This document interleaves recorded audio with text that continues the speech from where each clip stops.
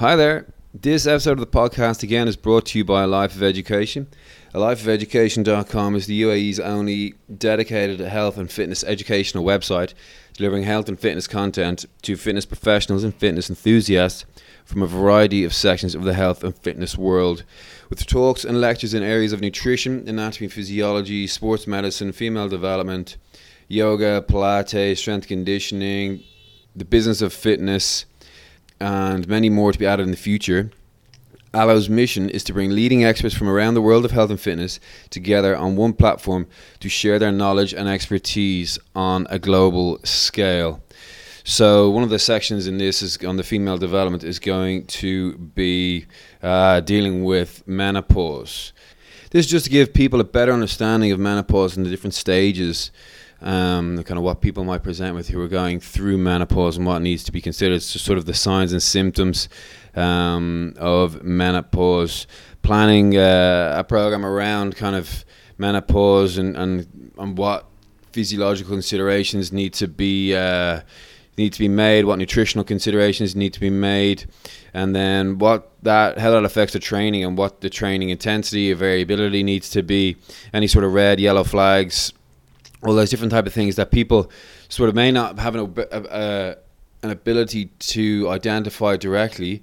Allo hopes that this course will be able to give trainers just a bit more confidence and a bit more awareness, so that when they're presented with a female who's possibly going through this, that they're able to sort of deal with it and understand it a bit better. Shifting slightly away from that, or very much away from that, this episode of the podcast with myself and Matt is with a good friend of mine called Toby Jones. Toby is a advanced bike fitter. So what that means is people who cycle a lot, whether they're endurance cyclists or triathletes, or they just like to go kind of recreationally out for quite a while on the bike, when they clip into the pedal on the bike needs to be certain dimensions: the handlebar this far away, the foot pedal this far away, the seat this height. Kind of what you're basically told when you're a cyclist and you adjust the saddle, but then to a much greater degree with performance cycling and how to create a more efficient cycle. So Toby's been working with me for quite a while. He's based out of Singapore, so he flies to Dubai, does a bit of work here, fits some people, and then flies out. And he's in such demand that he can do that 2-3 times a year. So I've wanted to get Toby on the podcast for quite a while, and only now he's actually in town this week, last week, maybe I think he's been in town for about a month. He's been a bit ill. But before he leaves this weekend, he squeezed in a meeting with myself and Matt. So he'll explain everything as we go into it. If you hear a little bit of animals running around, we have a cat and a dog running around. So every now and again, the dog chases the cat, and we hear some funny noises. So put it down to those two. It was none of us making some funny noises. I don't know if it comes through on the microphones, but anyway, let's get on with it. I hope you enjoy myself, Matt, and Toby Jones from Bike Fit Asia.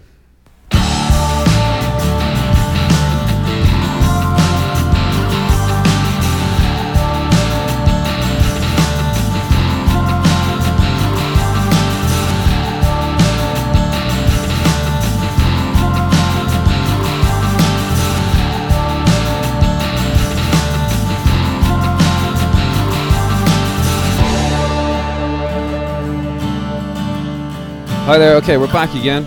It's myself and Matt, and we're here with Toby Jones from Bike Fit Asia. He's in Dubai from Singapore doing some work fitting cyclists here for sort of optimal performance.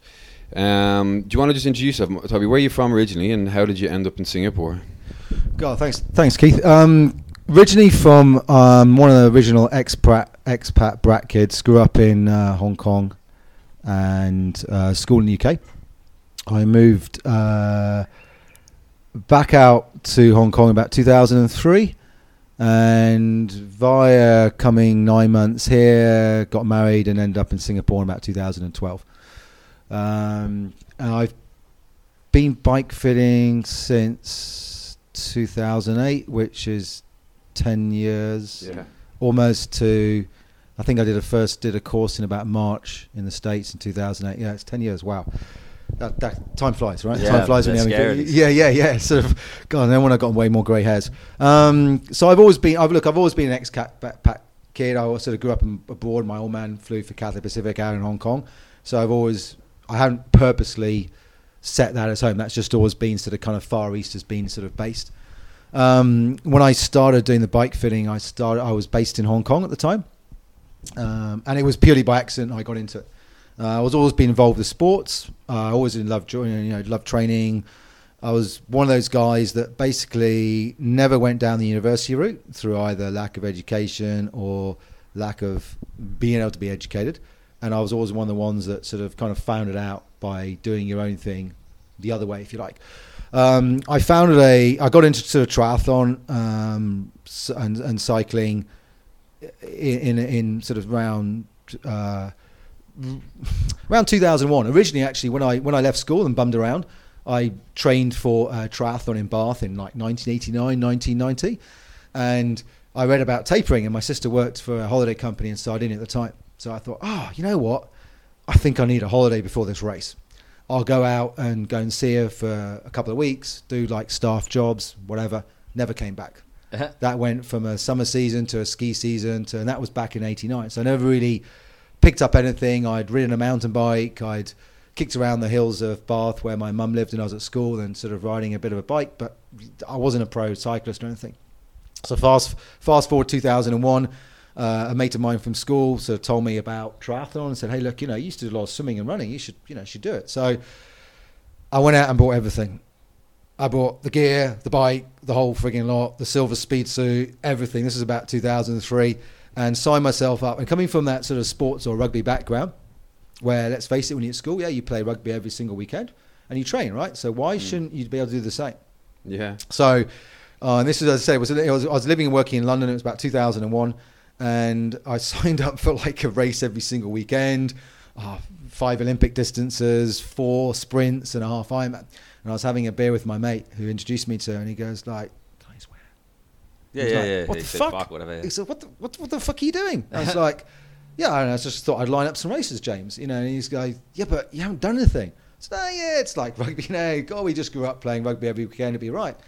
And he said, have you done any training? I said, I've kind of like ridden the bike around the park and I've done this. He's like, okay, right, Toby, I'm going to give you advice. Just go and do this race this weekend. It was a sprint down in Eton in the rowing lakes.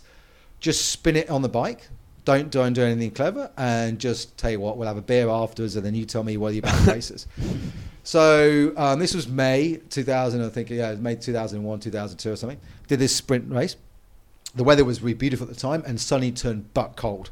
So it was a wetsuit. So it ended up being a wetsuit swim, and it was freezing. What was the distance? It's just a short sprint. So it's like I think it was 500, 750 meter swim, 20k bike, and a 5k run. Right. So you think, yeah, it's fine. Yeah, no worries. Got this. Played enough rugby, run enough. Piece of piss, right? So I had this nice silver, fantastic, super duper race suit that some Aussie pro had, and made the first mistake of then being a complete twat, sticking pins on my race, pinning my race number to it. And I was like, bollocks, I just spent 120 quid on that. Now I've just gone and put 4 holes in it. Okay.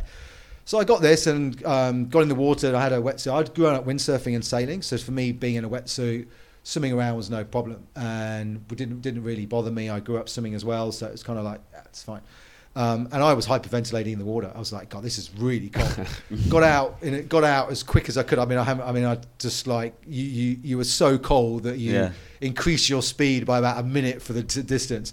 Got out, got on the bike, and I had like the full glasses, the full whatever Rudy projects, the whole lot of kit, and I'm sitting there spinning away like crazy, going up, and the path goes up and down the bike path for this race goes up and down where the rowing bits are. And I remember this bloke on a mountain bike in city slick tyres and a big baggy t-shirt and sort of like rugby shorts, skinny as you like, just cruise past me. And there's me just sitting there spinning away, little aero bars, the rest of it, goggles looking like I am the bollocks, this is great. And this bloke just cruises past me. I'm like, right, okay, I see what my mate James talks about. Did the run, great, loved it. Hung out when I finished the run on a massive heart rate. Sat around the St. John's ambulance trying to bring everything, thinking, I better not get up for 5-10 minutes. got back and then realised, well, okay, this is good fun, this is great, got into it, realised that doing all the other races was, you know what, so I emailed like 9 race directors. Not sorry. sure, can you scan my money back? And as a result, basically in the short term, I'd finished what I was doing in London, wanted to change the scenery in life, so I moved back out to Hong Kong. And I hadn't been there since about sort of mid-90s, since leaving school and kicking around, so it was about 2003. And jumped back into, and the easiest way was, you know, when you get to somewhere new, it's like, you know, you join sports clubs, whatever. So I joined the local triathlon club, got myself into it. I was just kicking around. I was doing dog walking. I was doing a bit of sports training.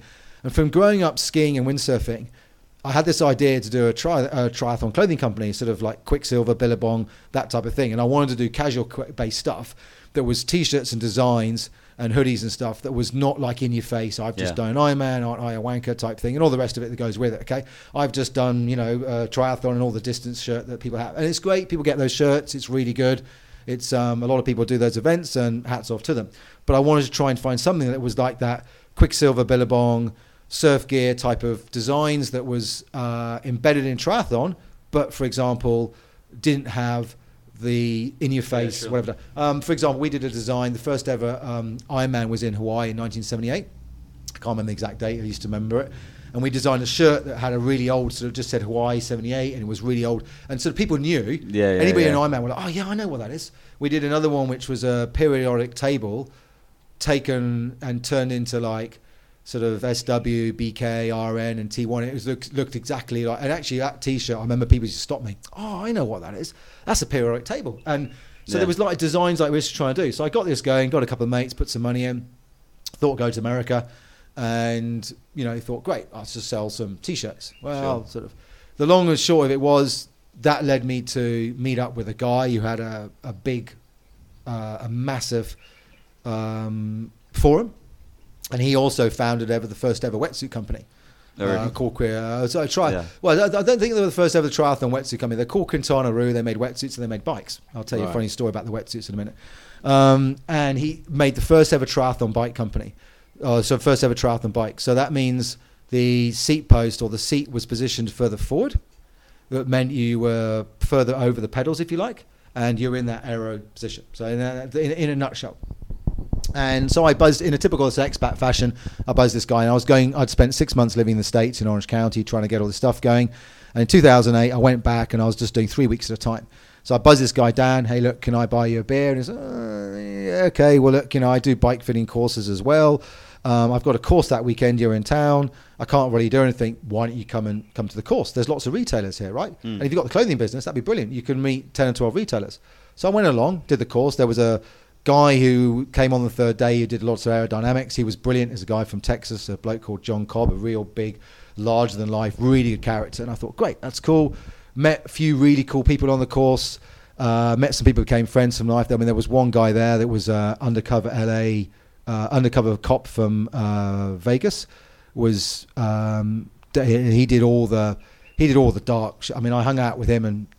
I heard some stories. That was some stories. Yeah, this guy was like, it was pretty. And there's a few other really nice, interesting people that were all just okay, great. So nothing really happened. Did the course, spent 3 weeks in the States trying to get the business going. Got back to Hong Kong, and a mate of mine said, it was 2008, so there was a big Ironman China going on at the time, and it was the first ever Ironman in China, and lots of guys from Hong Kong were training for it. And my mate said to me, "Can I buy you lunch? And do you want to have a look at my bike?" And I was like, yeah, okay. Sounds good, Jason. No worries. That's fine. So he came down, put him on the bike trainer, looked at him, sort of fiddled around. Yeah, okay, yeah, a bit here. Yeah, okay, whatever. And then we went and had a pizza. Didn't hear anything for about another week or so. So that was on a weekend on a Sunday. And out in Hong Kong, with the building at the time of Disneyland, added another 40K. So all the guys would drive around the airport, where the new airport where so they put Disneyland in or anything else, and they'll do big, long 180K rides. So that was on a Sunday. I didn't hear anything from Jason from about the following week, and it was like, yeah, I mean, it was all cool. And then some emails started coming through. Did you do anything to Jason on his bike? Yeah, why? Shit, I couldn't keep up with them. Used to ride, I ride them, and whatever you've done, can you do it for me? And I'm like, okay, right. That's like, bike fit, okay, right. And there was a time I was doing some stuff in the way I lived in Hong Kong, little village. It was on the seaside. It was on a beach resort. I was doing training for people. I had I'd experienced some training with a guy in the States, Brian McKenzie, who does all the CrossFit, power, speed, endurance. And I spent about 5-6 weeks getting trained by him when I lived there. And it was like, and that was just, as I said, that was 2007 when CrossFit and everything else was kind of like new. I was like, God, this stuff's pretty cool. So when I got back home, I was like, right, basketballs, yeah, let's put sand in those, tape those up. I was making some bars. I was finding ropes from I was finding any old stuff you can do. So I was doing some, it's like strength and conditioning training or whatever you want to call it on the beach for the people I lived in. And I was mixing this, and then the bike fit came along. And I was always involved, and I've always had a love of Pilates through finding myself from injury and stuff. And I was in that little crossroads of like, well, I've got a lot of T-shirts to sell. I've got a bit of, strength and conditioning work or whatever you want to call it. I really enjoy that. And then the fitting that started to expand. And then after a while, like the shirts, I think there's still about 6,000 T-shirts sitting in a warehouse in America somewhere, nice. All made out of organic cotton, all sitting, I don't know, they're so many years, so old. And then the strength and conditioning Pilates type bits kept going, as well as the bike fitting. Sure. And the bike fitting sort of grew. And then for me, the body work kind of leads it into the bike fitting, because you kind of like, you got to a stage where some people are just happy just doing something. And I was always like, yeah, that's not right. Why is this like this? Why is that? Why they're doing this? And I just sort of gradually grew and grew and grew. And I just fitted and fitted and fitted. The more people I saw, the more issues you saw, the more bits you saw. Okay, how can this? Did another couple of courses, and then and I think around 2011, I dropped the training because I couldn't balance doing the two. I thought, actually a friend of mine I played rugby with in London in 2001, who used to take the piss out of me for wearing lycra and riding, said to me, best ever advice was just specialise. Just be the expert in one thing. Yeah. Don't try so it's good having the Pilates background. It's good knowing about the strength and conditioning. That's great. But just be an expert in one thing. And I was like, right, okay. So I just kept going with the bike fitting, did another couple of courses. So the courses are on bike fitting itself? Yeah, they're on bike. They're just like weekend stuff. And I was just trying to fill gaps. And I thought, this would be interesting to see where it goes. I went and did one course in the States for like a weekend. And it was like, this is bollocks. I'm not really learning anything at all. There was a guy down in Australia that I knew of, has been bike fitting and doing stuff in the business like 22 years or something. Right. And I knew he had a neurological a neurological system or a patented foot system that helps you, that basically allows you to establish the amount of neurological feedback between the foot and the cerebellum by way of a sort of muscle testing we do. And I'd been in touch with them for quite a while. It's you have to have 3 weeks with him. He vets you first. Yeah. He's kind of like really, there's only about 8 or 9 of us trained in the world, or 7 or 8 of us he's trained. So it's most courses you do, like, let's face it, I can go and do a TRX course, and then next weekend I'm a trainer, right? Yeah, for sure, man. And I've been in gyms like you. I've probably been in there and seen somebody's going, I'm going to make you hurt, and we're going to do another this, and you're like, okay, that's right, okay, that's, and they do another course, and the next thing you know, they're a great trigger point person or something like that, and that happens, and people, and I was constantly never really happy with what I was doing. Yeah. On the bike fitting, I was constantly going, that's not right, why is this like this? And sessions would be, you'd say to people, it's an hour, and then 3 hours later you're still kind of working on something and you're still never happy. That's probably me mentally as well, in a way that I was always like, right, never. I like a dog with a bone. I just couldn't. You like to talk? Yeah, like to talk. Yeah, or just in a way, just like you just don't want to. Yeah. You just don't want to get. Yeah, that's not right. Why is it? So eventually, in 2000, I think it was 2012, I first spoke to the guy in Australia, and I went down and saw him in 2015. As I said, he kind of vets you out. There's elements of things like you have to give a money back guarantee. So there's only globally, I've researched it, there's probably no more than 12 people that actually physically say on a piece of paper or on their services, I offer a money back if not satisfied guarantee. Yeah. And I'm one of them. And often people sort of overlook that when they talk about bike fitting and bits and pieces. So I went down and saw this guy in March 2015. I had a month with him. And you're not getting taught any more about being a bike fitter, right? Because when you arrive there, it's like you already know what you're doing. Yeah. Okay. You're not getting taught any more about satellite or whatever or anything else. You're just learning about the muscle testing, which is this form of this neurological testing we go and do. Sorry, so building up to this point, so in the courses, because I know fuck all about bike fitting. Yeah. So what are you learning in these courses as it's like the baseline? What they do is it's kind of a very simple sort of setup whereby you're sitting on the bike and somebody's looking at your seat height. Yeah. And they're looking at the position of a little bit of your knee tracking, where the foot's going, and then where your arms is and that lot. And a lot of people do it by way of what they call an angle. So people will do that. I can't even think of the right word. Let me just add one thing. Why would somebody go? So why would somebody go, I think I need a bike fit? Like what are you solving? What's the problem? Well, good point. It's easy. Keep to the point. Crashes aside, basically all bike issues are overuse training issues. Okay, or issues addressed on the bike if they not come from a crash, they come from the fact that either poor position, or if you think about the foot, it's clipped into a pedal. Okay, every time you do a revolution, if that's wrong in the pedal, or something's going wrong, or it's not set correctly to where your hip is, it's an overuse injury, right? Yeah, sure. That's it, from the foot to the knee to the hip, up the connect chain, whatever. Okay, so why would somebody want a bike fit? Well, basically, you're sitting on a saddle, you're sitting on a bike, your foot's clipped in, you're pedaling away. Now, if you're riding a bike with toe clips or cages, you don't really need to worry too much because there's no clips in. But if you start clipping a foot in and you're sitting on a bike and you're doing more than one pedal stroke, you're opening yourself to injuries. Yeah. Okay, straight up, because your foot's clipped in. The body, as we know, people are strong on one side versus the other. People have got, let's face it, no beast symmetrical. So you're taking a non-symmetrical object, which is you, and you're putting it on a symmetrical object, which is a bicycle, which is a recipe for injuries, niggles, and all the rest of it. Now, unfortunately, in the cycling world, everyone's also got this secondary idea that cycling is meant to be pain. Yeah, well, look, it's pain climbing the hill, and I'm in pain because, I'm on my threshold and the rest of it. So there's a big disparity between what is somebody coming away going, hey, my muscles are sore or my body's sore from a hard ride, versus my actual body is sore because my position is fucked. Yeah. So, and the world of bike fitting is very vague, if you like. Give you an idea. Two guys are standing in a group of people, okay? And they both work in finance, right? And I don't know, let's say you got two clients and they both tell you they work in finance. One guy works changing money down at the airport, okay, for Western Union. The other bloke works in one of the trade towers dealing in millions of dollars for one of the banks. Sure. But they both work in finance. Yeah. And it's almost same as like sort of sports, but the sort of bike fitting becomes very much similar. A lot of people will just see bike fitting as just like, okay, it's the guy in the shop and he's just looked at me and he's just looked at where my leg is and he's just looked at whether, or people have a rule, they'll say, your nose needs to be in line with the stem of the bike, or little bits like that, right? Whereas then you come to somebody like sort of I do, which is almost like you pick the whole thing apart and start, and you basically, all my work is fundamentally neurological from the ground up to the foot. That's it.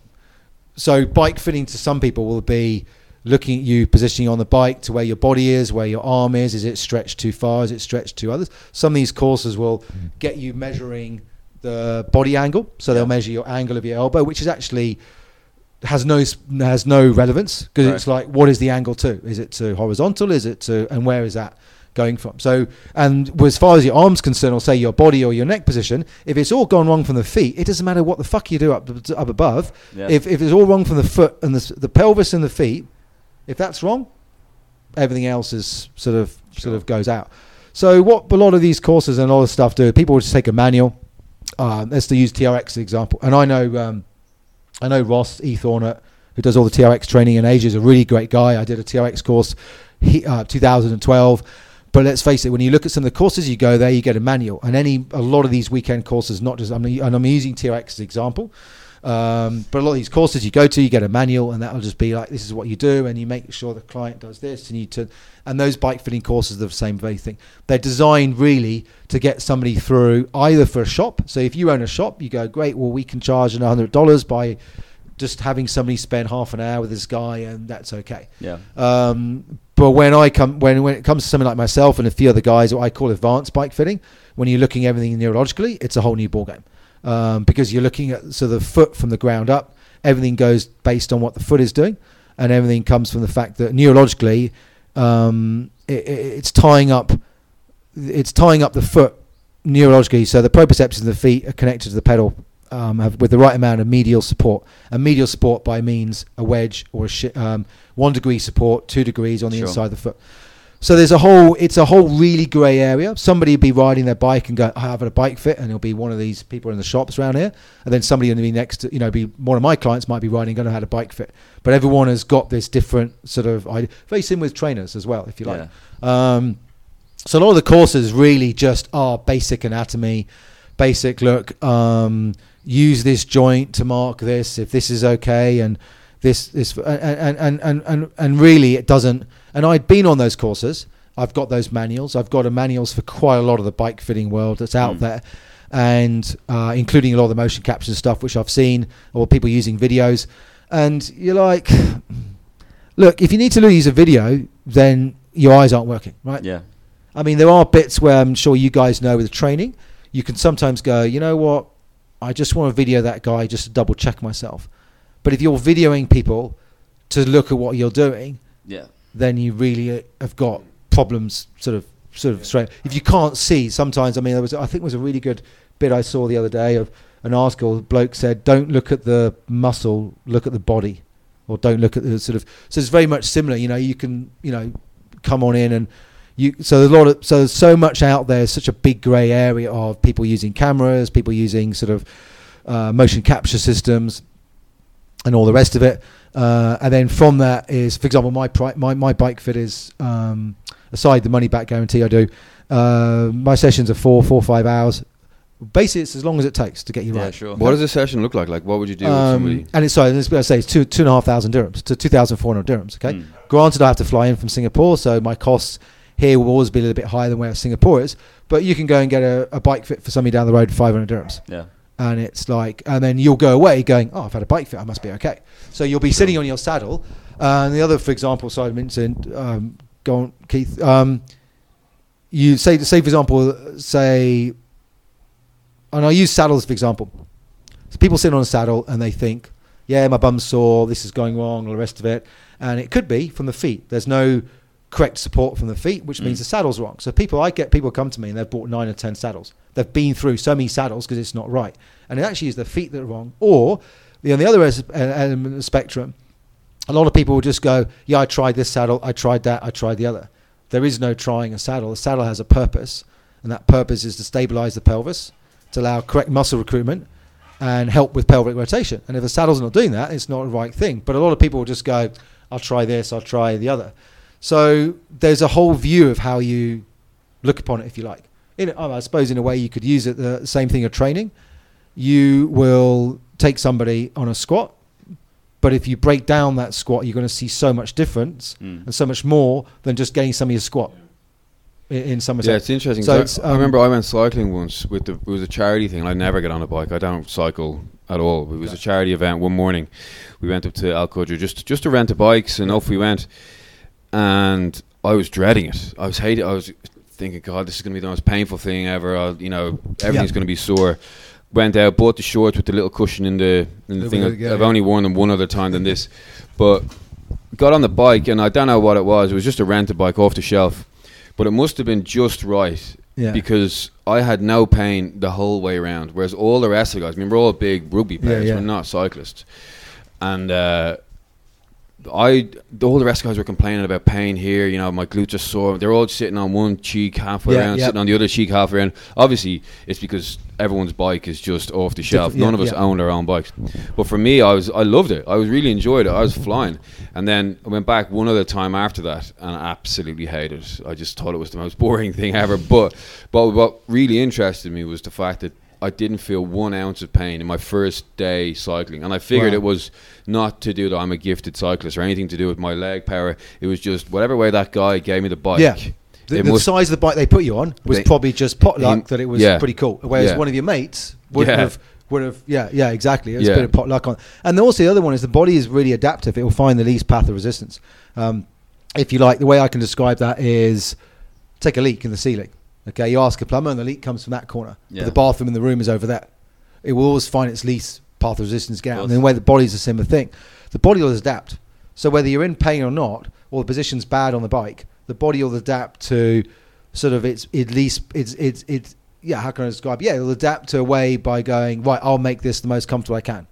So that could mean it will tilt the pelvis. It could mean it will shift on one side versus the other. So you might feel comfortable.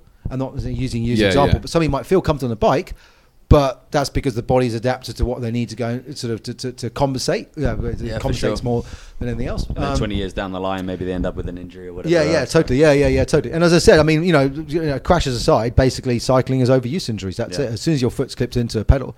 The sessions I do, I said 4 or 5 hours. I generally, I say to people 4 or 5 hours simply because it just gives me enough time. There's always a start of the session, have a chat, get an idea about their bike, their riding, their style, their history, what operations they've ever had, bits and pieces, trying to build up a bit of a profile. And same time as you want to also gel and create, like, if you like, a relationship with somebody, because you've got a long time, and secondly, you just don't want to sort of come across, you want that person to relax. Yeah. I mean, there's nothing worse than, and I've seen, you're looking at somebody's hip internal external rotation and they just won't move their body. Yeah. And because they're they're not relaxed. So you almost you just got same thing with hip flexion. So you lie on the ground on the mat and you're pushing the hip up and you just relax your hip, mate, relax your hip. Yeah. And they're like gripped up. Yeah, and so there's a good, maybe it is, I don't know, half an hour. Let's sit there. What are your injuries? What's going on with your current bike? Some guys talking about what races you're doing. The races aren't that important, but I find that when you're chatting to, say, like a triathlete, and they're telling you what races they're doing and plan, it helps them relax.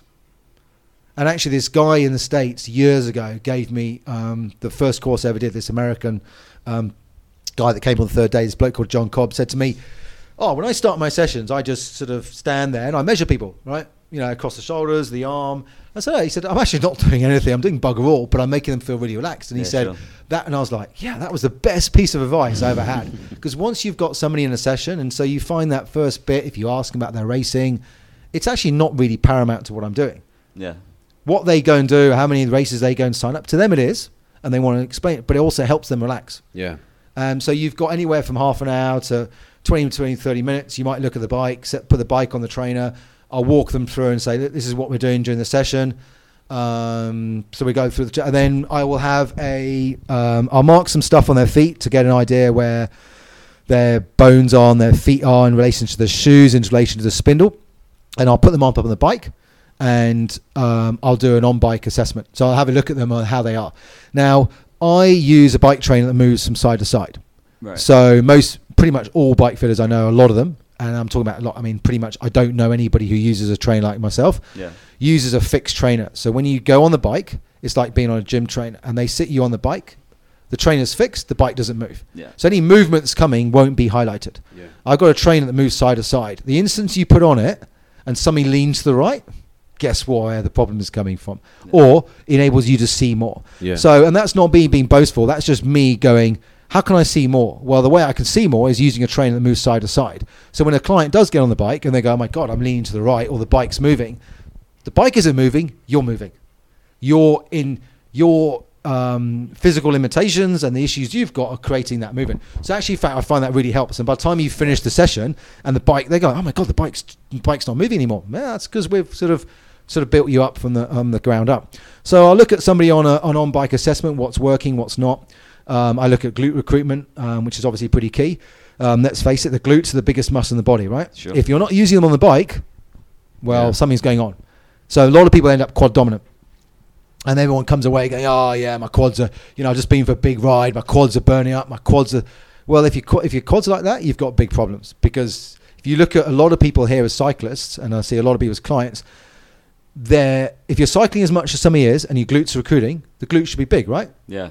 But if your butt's small and your quads are big, something's going wrong. That's pretty much every single cyclist I've ever seen. Yeah, absolutely. And so I look at recruitment, I look at pelvic stability on the saddle, what's working, I'll dig my fingers in. And the only way you can do that is, you dig your fingers into the muscle to find out as it was working. Yeah, and squeeze some butts. Yeah. And fingers goes in the butts. Now, I always have a bit of a laugh about it. Clients go, okay, what are you doing? And you dig your fingers into, I look at hip flexion. How tight the hip flexors are. When you look at the body as well, you can see muscles not working. You can see a muscle being overstretched. You can see somebody's calf just ripped up, or you can see the back of the knee on the downward stroke on the pedal, when you're looking behind, if there's something's going on in the hammy, you can see almost that flicker, if you like, coming from the back. If you're a bike fitter and you want to find out, then go and have a look, use your eyes and just open them and you'll see. But it's like, you just look at that and you can start seeing those bits. You look at where the body is, and so there's another 10, 15 minutes on that, and then I start breaking them down. Neurologically, I'll start from the feet, work my way up, what's going on, where's the foot on the pedal, and then I'll do I'll basically neurologically start from the foot, and which is basically establishing how much neurological feedback the foot needs to create the right amount of feedback between the proprioceptors and the foot and the cerebellum in your brain, which is advanced and which is basically neurological fitness. It's not clever. It's basically establishing how much medial support, as in support externally into the foot needs, so the proprioceptors in the feet are speaking to the brain. Because that's basic. Because if I ask you to push on the pedal, right, that comes from the brain. It doesn't come from anything else. You're not telling your body which muscles to enlist, if you like, and recruit. Yeah. Once the feet have established, as in once I've established how much of that neurological support's needed by medial, how much medial support, I can then go back up through the chain and say, right, now we get you on the bike. Now we look at where your foot is fore and aft, as in where your metatarsal joint is in relation to the spindle. That has a massive effect on the pedal. If the spindle's too close, or if you think about you stepping up on a ledge, right? Put your foot on the ledge really far behind and try and stand up. You start gripping through the toes, the arch changes. Then maybe move your foot a little bit further forward and feel the stability in the ankle and feel the muscles. And it's a very similar thing. So we're looking at, and everyone's feet are different. I get some people who have got feet 12 mil difference. Some people's joints are 2 or 3. So then you've got to set the pedals from them. And once you've set the footwork, you can then work through and then back on the bike. And then everything's back forwards, set, measure, remeasure, check, mark, back up. Once the feet are dialed in, then we can go and say what's going on in the pelvis. And then you work your way up the pelvis. And then from the pelvis to the very end, you end up the front.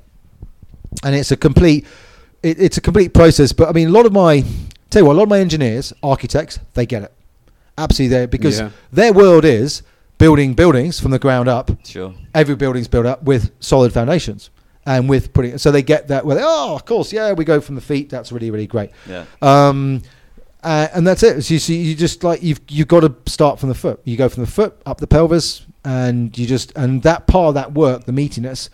There's a little bit of bike work I do, looking at people's internal, external rotation. If I feel I need to see somebody's core, sort of like, let's have a test of what works. Whatever it's Superman, quadruplet. I used to do the FMS test. Now I break it down and maybe do a couple of things from the FMS. The all fours kneeling. And you could see you get an idea where their glutes strong or weaker, one side compensating. You think, great, when I get on the bike, hamstring flexibility, that's key. So if you've got a really tight hamstring on the right, is it coming from any compensation from the left, or is it coming from a problem on the left, or is it coming from actually it is tight on the right, and then we have to compensate via, for example, shimming, which is a thick piece of plastic that goes between the cleat and the shoe.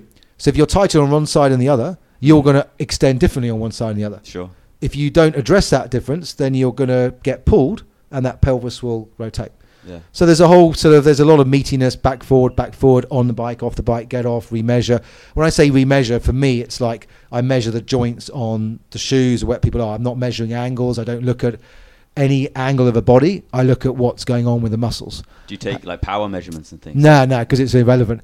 If you try and do power stuff, then you've got to have people warmed up to the right level. Then you've got to do a whole complete, and you waste your time doing power. Secondly, if they've not slept or they've had a hard training session, it's going to affect it. Sure. I get a lot of guys who have power meters that then afterwards will go back, and some people have said, hey, look, I've noticed a 7% increase. Some people have said I've noticed a 30%. I don't really record the numbers because I find it's not, you could do it, but to do it properly, you'd have to have like a couple of days, monitor somebody's sleep pattern, then you get a load of warm-up, making sure they're not trained before, then the session becomes based around power as opposed to anything. But if you've got the muscles recruiting correctly, let's supposing somebody's not using their glutes correctly, and then they use their glutes after, of course their power's going to go up because then they're using the biggest muscle in the body. And their muscles are balanced. So if you come in, see me, and your position's wrong, and you're using too much, you're too strained through the calf, your foot's almost like toe dipping in the water, if you like. So it's really sort of like foot's down like this angle, and your position's not correct. Well, it's like me asking you to do a squat on a bed of pebbles. Yeah.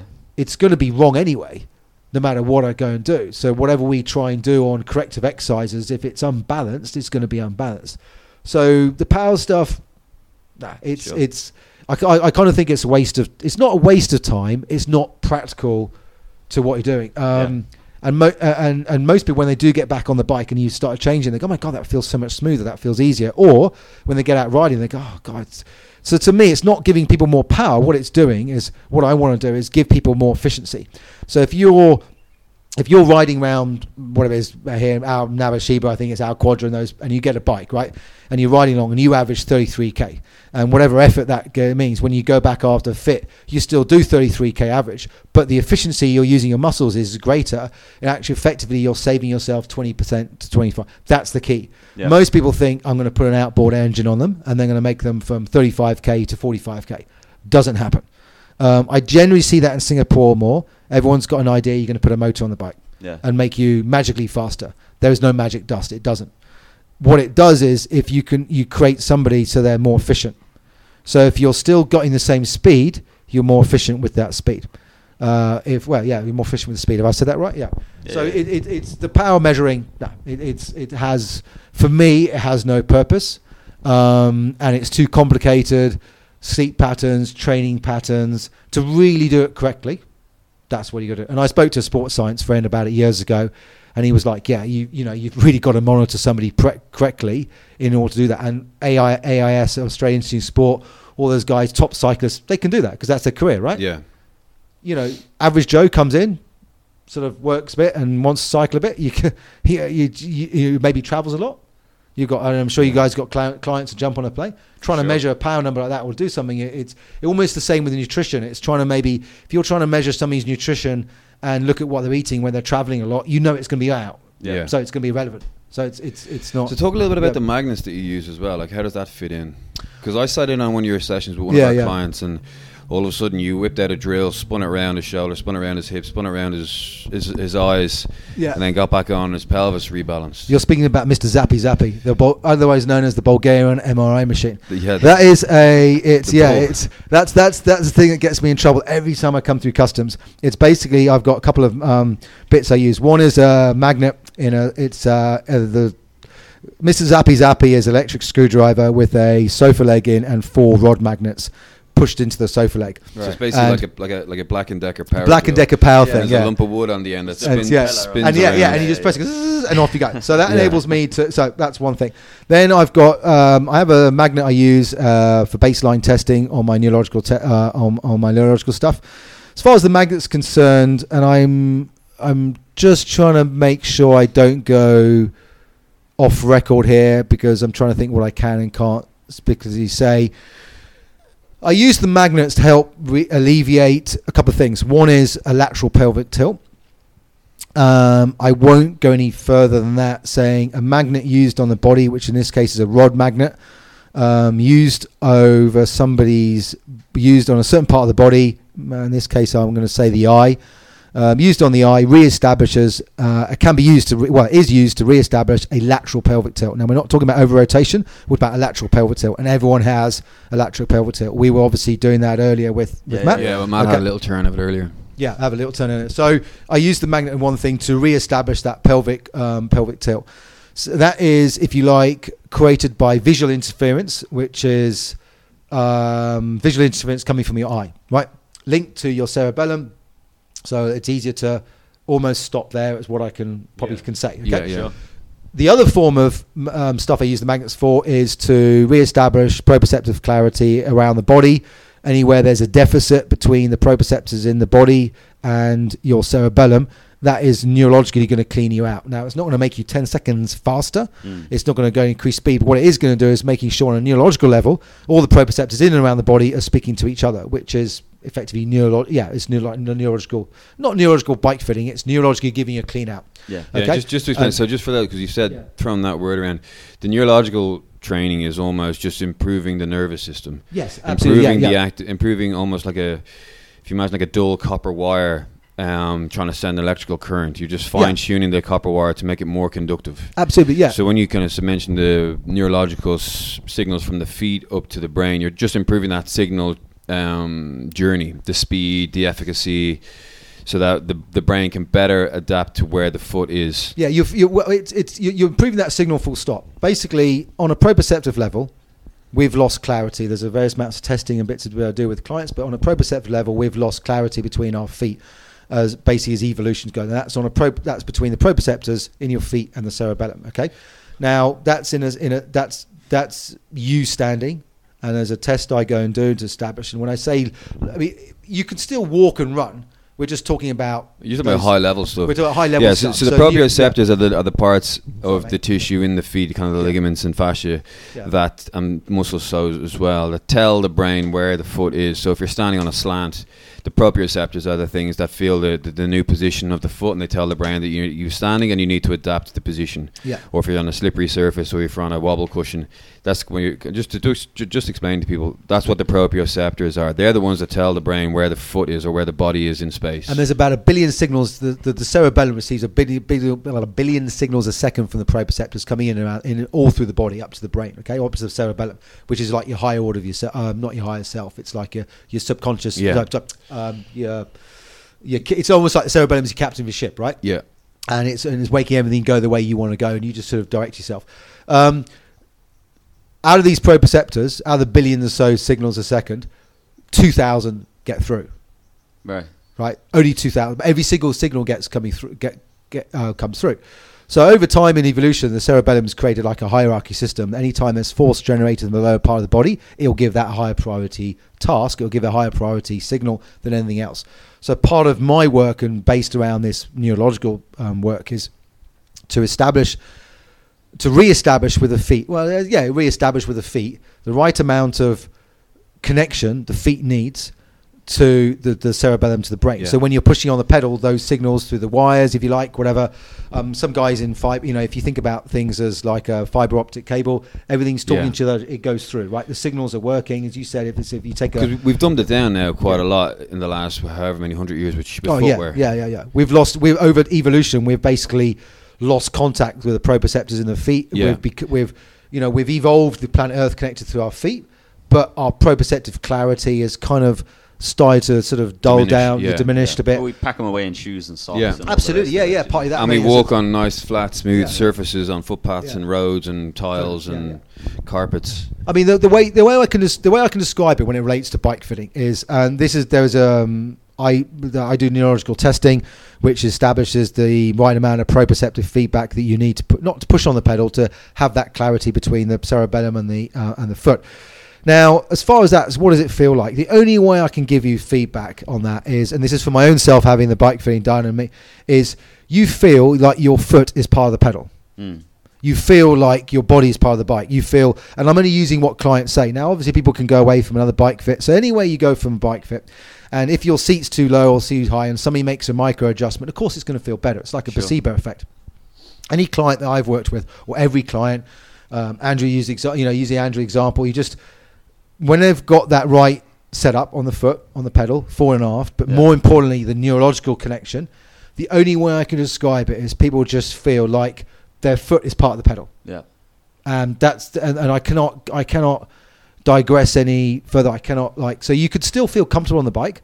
Lots of people will go and ride and feel comfortable. Lots of people go and ride and they feel their feet tingle, or lots of people go and ride and feel, I feel okay. And I mean, people will come to me and go, in an interview, I feel good. And then you think, there's something else going on. Then you get on the bike and realize their version of what they feel good is totally out of the way. But the only way I can describe that to give feedback on that neurological side is say people just feel like their foot is part of the pedal and fixed. And that's the only way I can give that.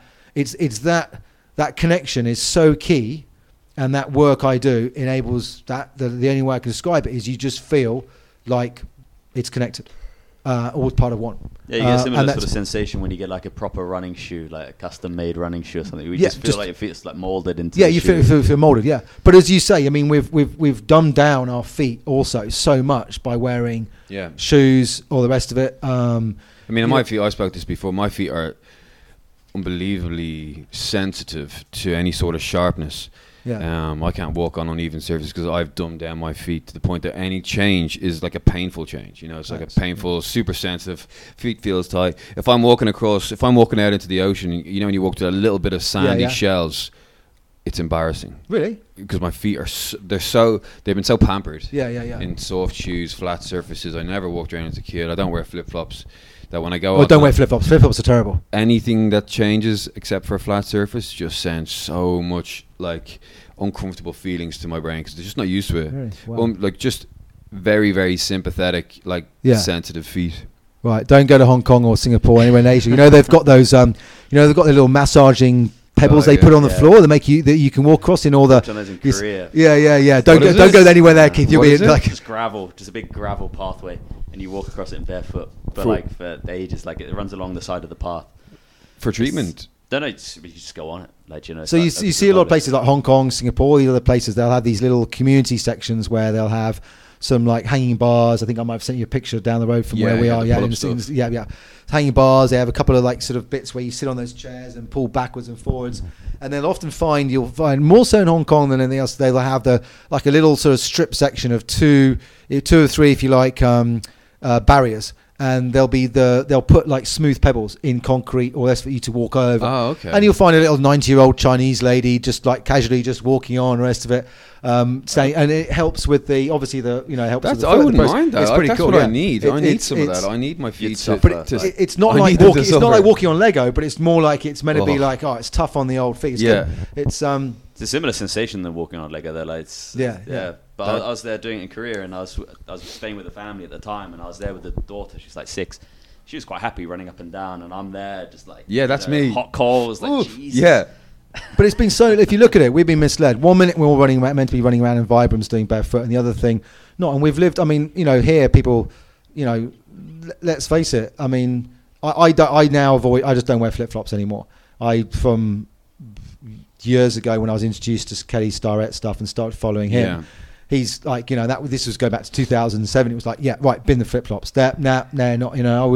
I would have maybe a pair that I would go from where I lived at home round the corner to the bar or the beach. 10 yards, 20 yards. Otherwise, it's and I've noticed over time that shoes I could fit into. Now I can't, so I wear Merrells that've got a wider toe box. Sure. But many years ago, if I get my smart shoes out, I can't get in them anymore. Yeah. But I think over time, your feet will just genuinely, you can almost not retrain them, but the more you walk around in bare feet, the more you can sort of just, the more that foot's going to expand a little bit. I try and walk on the sand as much as I can. But feet wise, we've screwed the feet up massively. Yeah. And if we're not meant to be barefoot, it's do we do a heel lift? Do we do this lift? Do we do that? Do we the other? What do we go and do? And if we're squatting in barefoot, is it right? Should we not do this? But we've taken away so much from the feet, if you like. Yeah. People definitely jump in the deep end on that though, probably to their detriment. I think there's a couple of research papers that are talking about people doing weightlifting in bare feet, and they're just smashing their arches up in their feet, and they're actually causing flat-footedness. I'm not surprised. Yeah. I mean, I think to a level you can do stuff, right?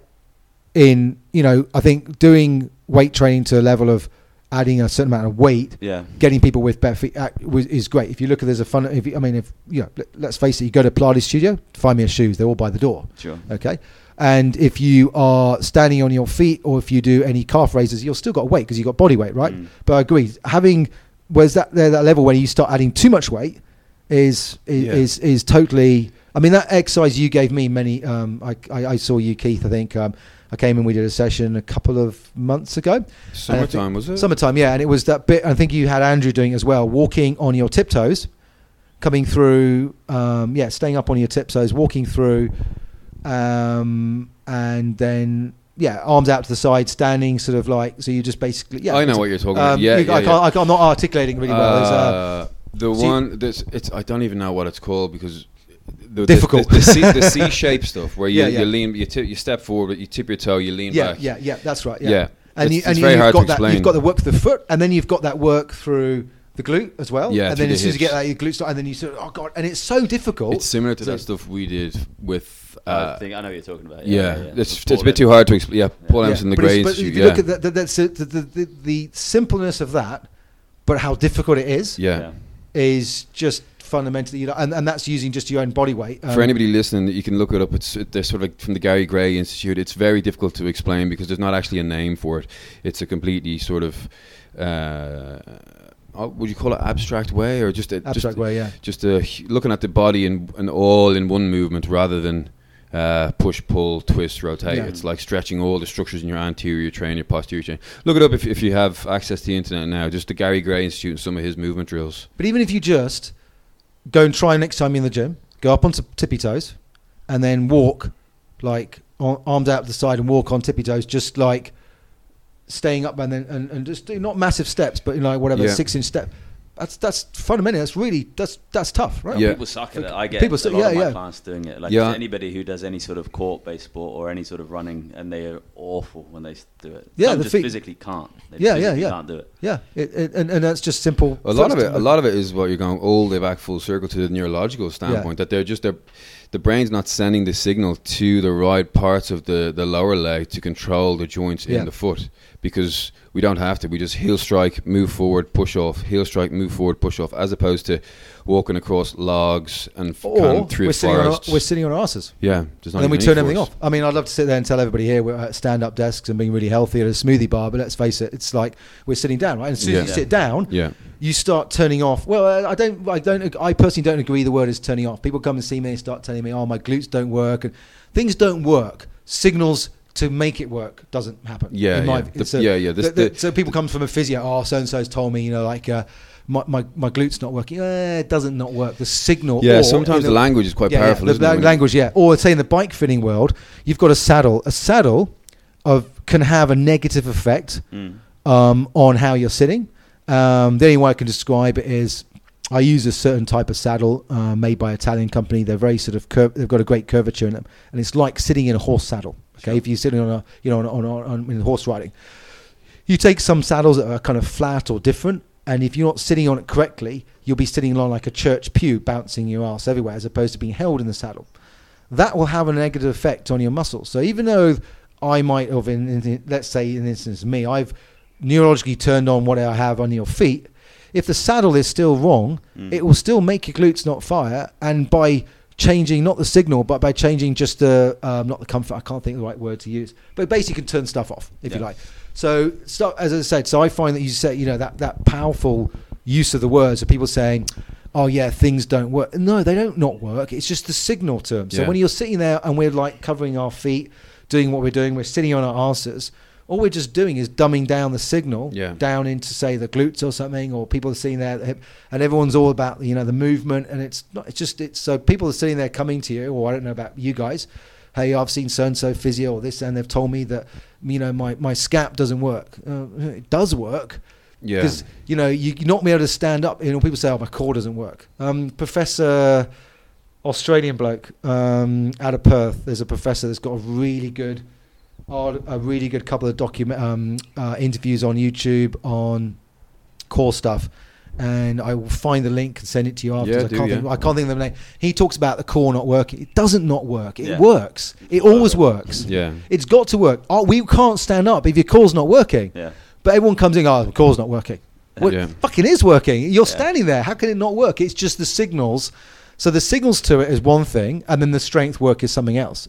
My view about it is. For sure. Well, people just don't have the frame of reference to know what it means to contract a muscle. They've been that lazy. I mean, I'm sure the cyclists aren't too bad, but I was dating a PE teacher a couple of months back, and she was saying that she was literally trying to teach these teenage kids how to run fast. They didn't know how to run fast. And like that's like almost like a weird philosophical sort of like, wait, what? Like you just run fast? Like surely, never run fast before. How do you describe that? Or Yeah, that's but it's but we get dumbed down. Everything gets just sort of relaxed down, dumbed down, sort of from or if it's not dumbed down, it's gone to the other end of the spectrum. Suddenly we're all running around doing 10k races in Vibrams, right? Going, oh my god, this is so cool, There and were so many people doing the Dubai Marathon in barefoot. Did you see many? Oh, loads of. I I think there was something he sent me. I was down in New Zealand back in January, and was in Lake Taupo and saw a really killer cool sports massage girl that one of my clients introduced me to. She was awesome, self-trained. This girl just like knew exactly where to go. I've never walked out so sort of ripped up, just brilliant. And we were chatting about the bits of grounding.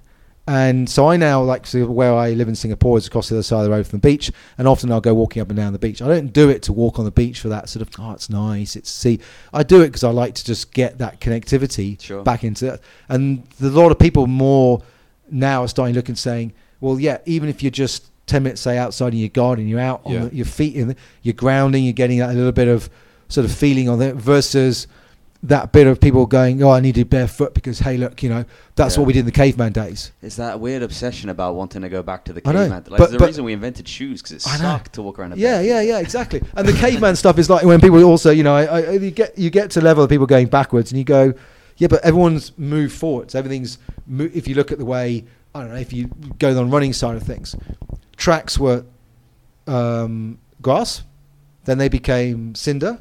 And then gravel. Then they became cinder, the tartan, whatever it was. Sure, that's progressed. Yeah, I mean, imagine Olympics. Yeah, right. We're doing the, so all the money's putting in. Visa and Coke are putting all that money into the Olympics. Oh yeah, and we're just going to do a grass track because we decided to go back into old roots. Yeah, of course. Which always makes me laugh. People want to go back to paleo or back to caveman stuff, but it's like, yeah, but if you're doing that, why don't you just go proper and move to a... It's no offense, go shit in the woods, and don't go to the doctor, don't go to the dentist, don't do this. Yeah. And why are you dressed in Armani if you're going back to... There's a difference between surviving and thriving. Yeah, exactly. Totally. Survive, but they didn't have a good time. And that guy who's running that guy or girl who's running the Dubai half marathon, in bare feet, it will be fine for a while. And then something will pop up, and something will happen, and they'll view the injury could be based on what their feet is. It's great to get out of shoes. Sure. It's great to, I think, in a certain environment, to get out and do some running barefoot. Absolutely. Yeah. I think it's like not a training. I view it as a good little bit of a difference type thing. Yeah. But 24/7, half marathons. Yeah. There's not enough feedback. There's not enough research done down the line where people are able to sit there and say 10 years, 20 years and go, right, these guys are running X, Y, Z. Now the injuries, now the bits are coming through. Yeah. So what's coming up for you, Toby? What's happening in the short term and the future? I'm back to short term. I'm back to Singapore on Friday after a month away. Managed to get sick when I was here as well, which I think we said earlier there's been a bit of a virus or bug going around. Yeah, so every 3 months people drop here. Yeah, that's it. Knocked everybody out. So I got knocked out by it as well. So I had a little bit longer stay than I sort of planned. So back to Singapore on Friday. I've got sort of I'm talking to a bunch of guys in Indonesia who are opening a shop, want me to go down, do some fitting with them. I've got my Singapore clients, which is great. Do you teach other people to bike fit? No, I won't. No, because it's A, I won't stop talking. B, I just find that there are people who do that, who've gone and created their own school. Keith O'Malley's School of Strength Training. Sign up, come and do my course, and that's the business model they go down. Yeah. I just knocked down that model. I decided I didn't want to do it. I decided that there's no... say for example, there's only one of me. Okay, there's several of my colleagues that also do the neurological testing and stuff down in Australia, America, Canada, Belgium. Now there's about 8 of us, and of course, if people want to see you for fitting only and they want to come to you, there's only one of you, so there's only so much time. Yeah.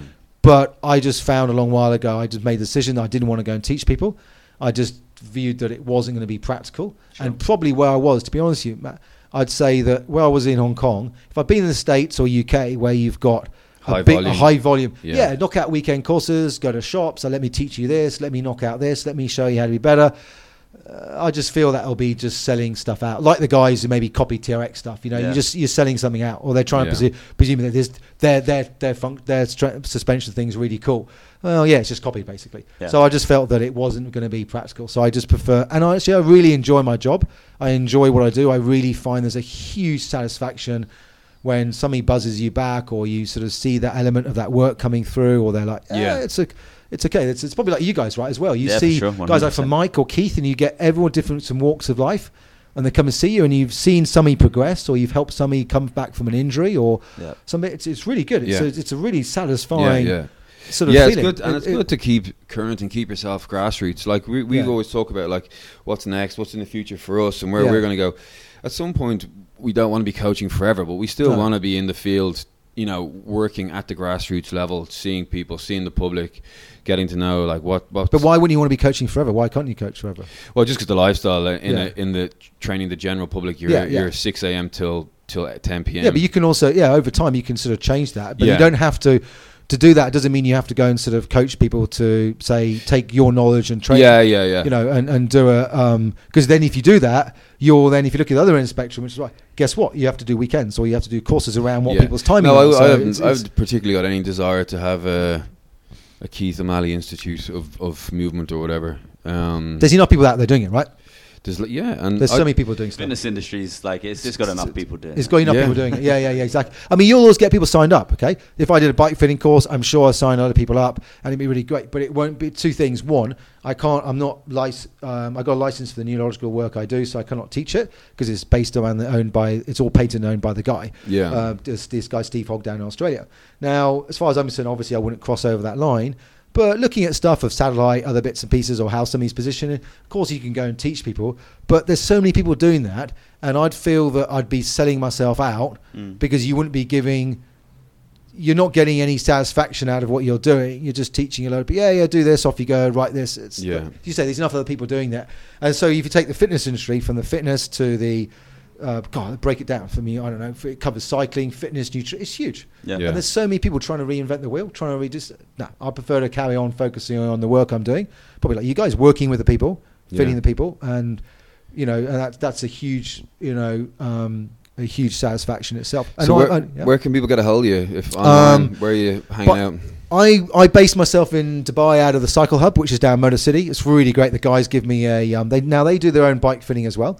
But there's different levels to what they do to what I do. I've got a meeting. They give me the meeting room when I'm in town, so I fly in. I've got a certain amount of new clients I see. I've got a certain amount of existing clients, like Andrew, who you train. Comes in. Certain people will all view to what they want to do. Some guys come and see you regularly every trip, buy a new pair of shoes. They wait to come and see you, set all those up. Some people will never see you again for 3 years or whatever. Some people just once they have one fit, they just disappear off. Some people's expectations might vary. You haven't made them 10k an hour faster, so they're going to go somewhere else and carry on paying somebody until they feel they are. So everyone's sort of kind of. I work out of as I said, Cycle Hub down in Motor City. They're brilliant. They've also got the Paleo Bistro, which is great. So I kind of get really well fed when I'm here and I'm down. And every time they come see me downstairs, so every time I come downstairs in the Cycle Hub from my room, the guys and the chefs kind of know I've got like a 5-minute window, and they're like, "What do you want? Okay, can I, and you just go through the menu. Oh, I love that. It's great. It's really cool. It's really healthy. Including the banana split. I'm convinced their banana split is very healthy. I keep telling myself that. But so then, and I will be back here in May. Easy way to contact me is bikefitasia.com. I always laugh when people go www. I don't understand it. We all know it. We all know it by now. It's all that www. It's not. It's bikefitasia.com. And obviously bike as in bicycle, BIKE, fit, FIT, asia.com. And my email address is toby@bikefitasia. So it's pretty. You can't. I mean, if you search either Toby Jones bike fitting, if you search Bike Fit Asia, you can't not find me. Pretty easy, pretty easy to find. So perfect. And I'm back in. I do a trip. I come up here about every.